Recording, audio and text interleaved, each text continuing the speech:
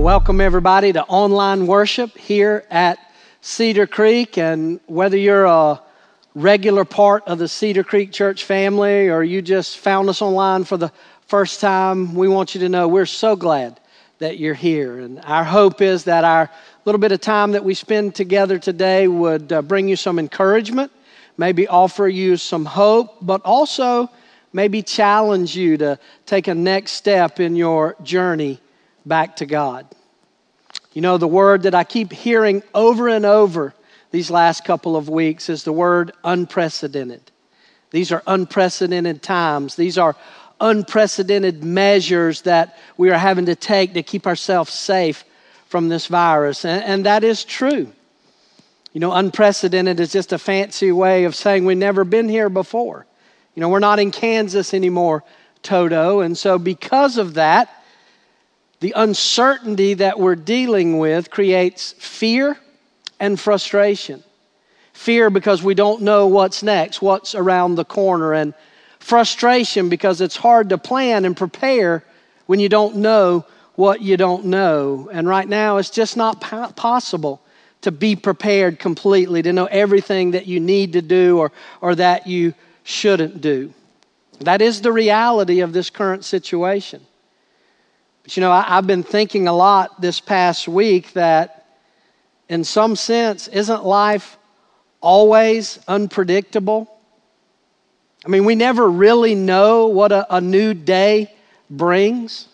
I mean, I can tell you from my own experiences that the reality is that we're all always just one phone call away from our lives changing forever.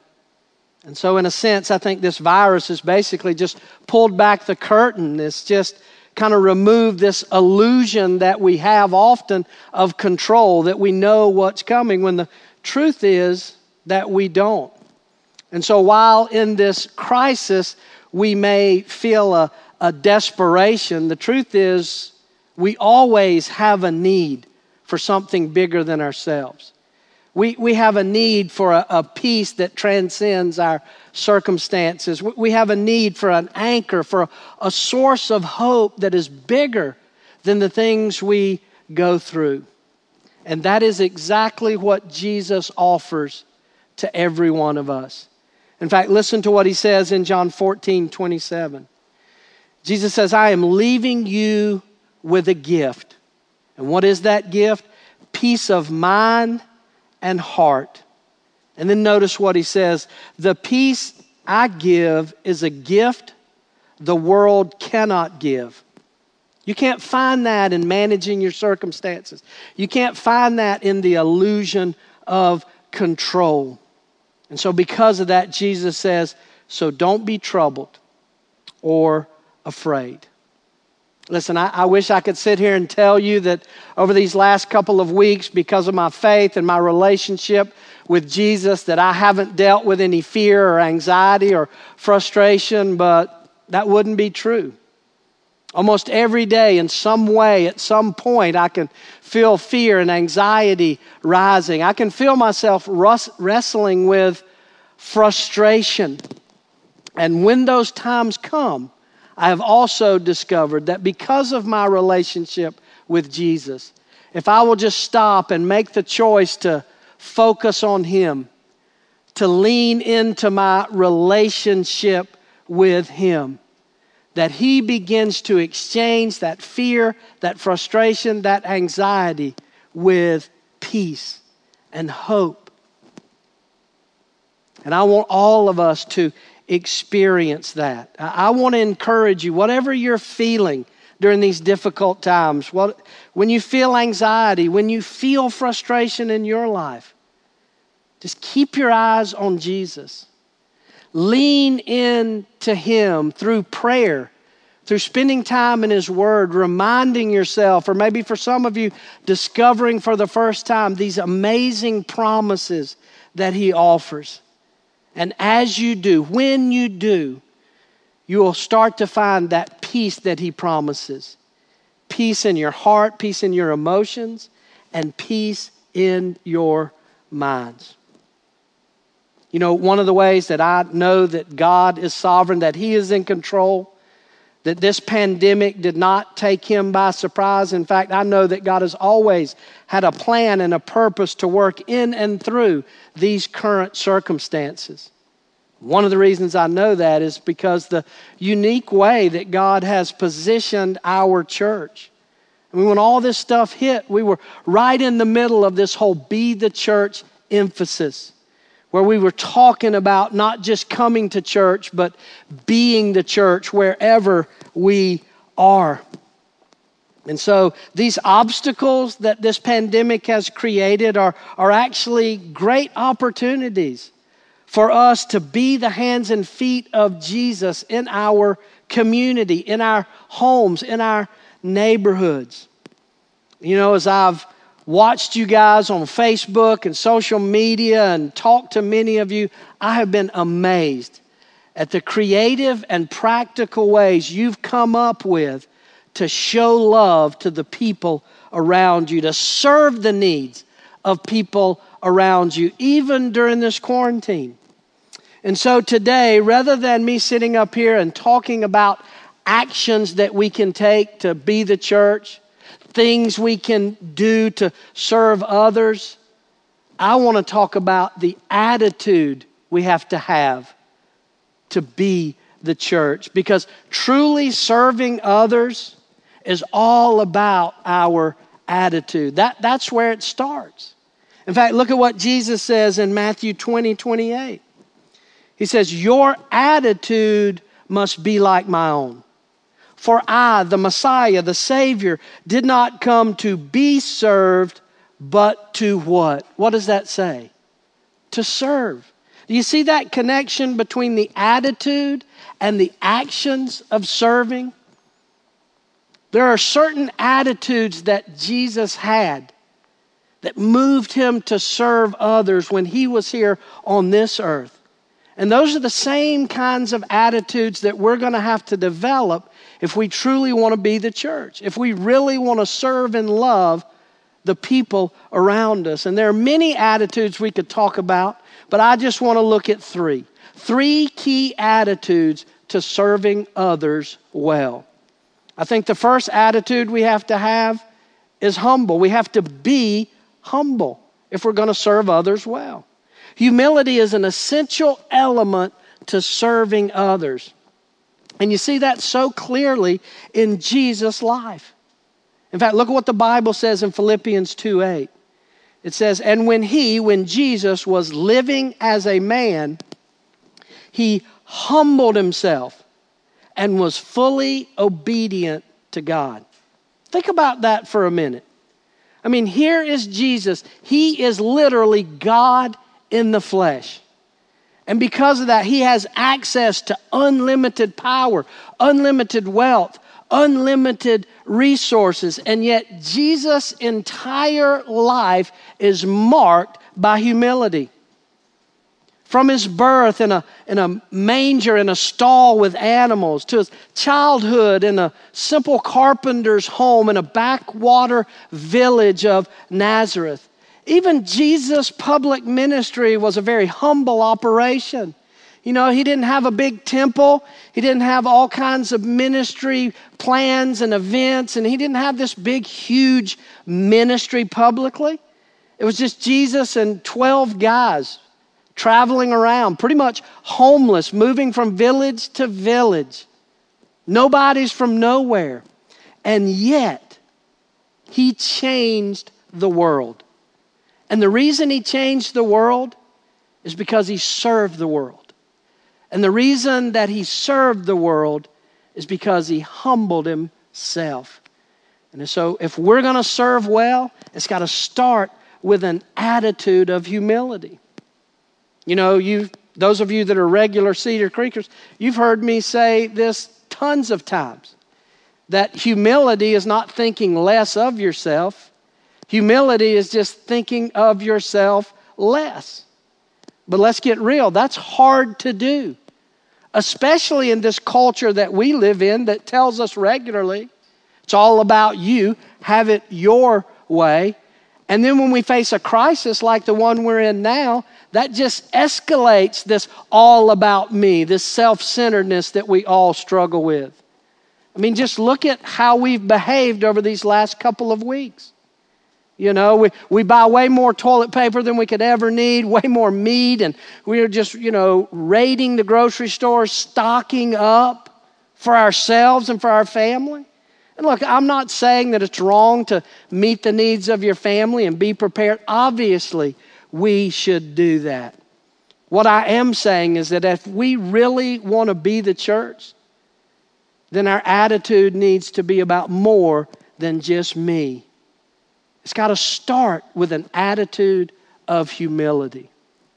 The second attitude we have to serve others well is to be available. An attitude of availability. Now, some of you I know are thinking, Philip, availability is not an attitude, that's an action. Availability is something that you do. Yes, but I would say it is both an action and an attitude. Because being available requires an attitude of being willing to be available, be interrupted for the people around you. One of the greatest pictures of this in Jesus' life actually takes place right before the very last week of his life here on earth. The Passion Week, the Passover week, the week that we'll celebrate beginning next Sunday. And if you could have gotten a hold of Jesus' iPhone and pulled up his Google Calendar, you would see that week was jam-packed. I mean, it starts off, he's got the whole triumphal entry parade with the people waving palm branches and singing Hosanna. And then right after that, he's got the whole clearing of the temple where he's got to make a whip and turn over the tables of the money changers. And then on top of that, he's got the whole Last Supper to plan.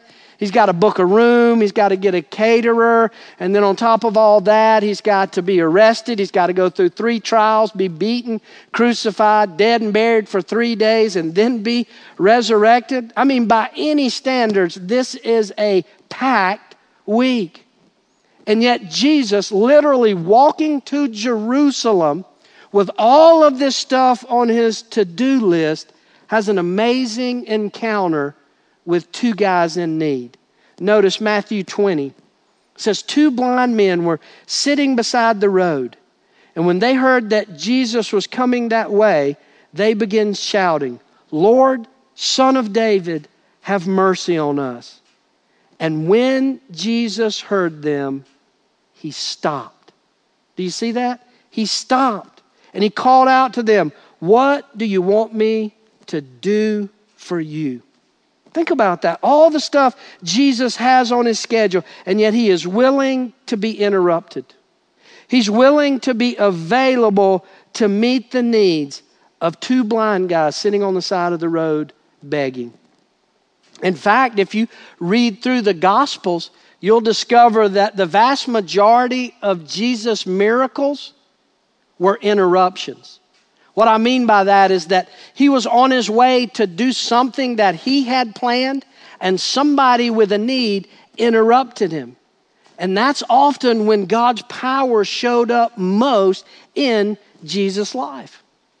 I think that same thing is true for us, and maybe especially during this time of crisis.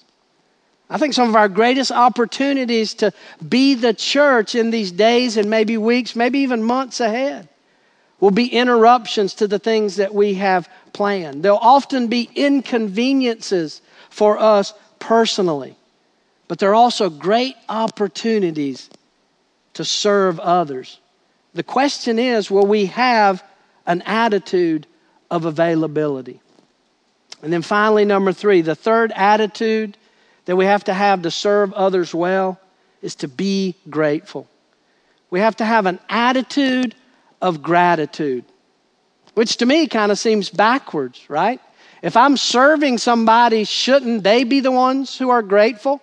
I mean, if I'm helping them, shouldn't they be grateful to me? But the Bible is clear that we should be grateful for the opportunity to serve others. We should be grateful for the opportunity for God to use us. I mean, take the Apostle Paul, for example.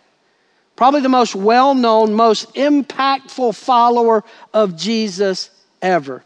I mean, other than Jesus himself, no one individual had a greater impact on the kingdom and on the church than Paul. And yet, look at what he writes to his young protege, Pastor Timothy. He says, I thank Christ Jesus our Lord. Why? Because he has given me strength to do his work. Because he considered me trustworthy and appointed me to serve him. I think that's how true servants think. Grateful for the opportunity to serve. Grateful for the opportunity to be used by God.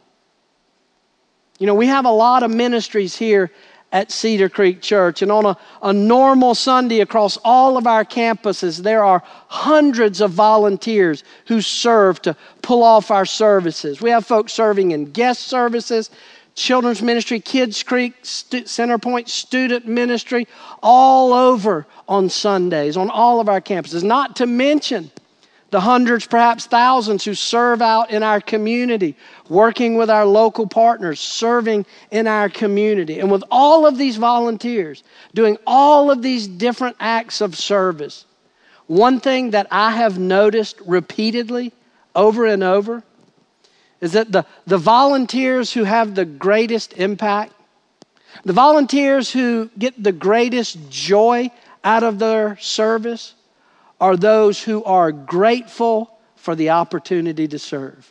They're not serving out of duty or obligation or, to try to impress God. They're just grateful for the opportunity to make a difference and be used by God.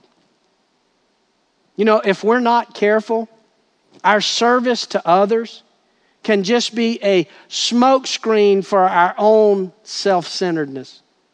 What I mean by that is sometimes we serve out of a need for our own affirmation, to be recognized, to people to notice us, to pat us on the back. There's nothing wrong with being recognized for the service you do. In fact, here at Cedar Creek, we try to affirm and encourage and recognize our volunteers and the great work that they do.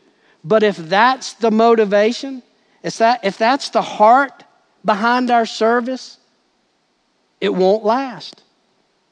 Because if you're serving to meet some need for affirmation, there'll come a point when there'll never be enough affirmation.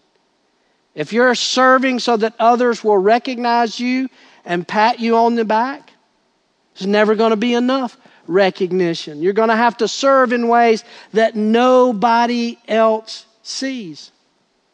But God sees. And in fact, I'm convinced God probably works a lot more through our unseen acts of service than through our big public acts of service. I guess what I'm saying is that when it comes to serving others, never confuse anonymity with insignificance. Because there's no insignificant service if it's done with the right heart, with the right motives, if it's done to honor God with your life. That's probably where your most impactful service will come. All of us know the name Billy Graham, but I bet few, if any of us, know the name of that usher who helped Billy Graham and his friend when they were teenagers get a seat at a packed revival meeting, and where Billy Graham gave his heart to Jesus and launched a career and a ministry that shared the gospel with billions. But God sees those. Those types of serving have a huge impact. See, I'm convinced that during this time of crisis, really all of the time, but especially during this time of crisis, that God wants to use you to make a huge impact. He wants to use you to impact your family, our community, maybe even the world. Now, I know some of you are saying, well, Philip, you don't know me. You don't know how shy I am, or that I have no talents, or you don't know where I've been. You don't know the things I've done in my life. And you're right. I don't know that. But I know God used a murderer by the name of Moses. God used an unfaithful adulterer by the name of David. God used an impulsive fisherman by the name of Peter. See, it's not about who you are. It's about who Jesus is and the level that you are willing to surrender and submit and be led by Him. And for that to happen, we're going to have to develop a humble heart. We're going to have an attitude of availability. And we're going to have to be grateful for whatever opportunities God brings our way. Because that is really the heart of what it means to truly be the church. Would you pray with me? Father, I pray for every single person that's watching this. Whatever emotions they're dealing with, whatever circumstances they're wrestling with, Lord, I pray that you would meet them right where they are. That you would pour out your peace and your presence and your power. That they would see you in a way that they've never seen you before. And they would be drawn to you by your incredible love for them. And that they would be moved to serve out of love. That you would open all of our eyes to see the needs in our homes and our neighborhoods during this unprecedented time of isolation and quarantine. God, I know you're opening doors. Help us to see where you want us to serve. But more than that, Lord, help us develop the attitude of Jesus so that we might serve in a way that truly makes a difference. I pray all of these things in Jesus' name. Amen.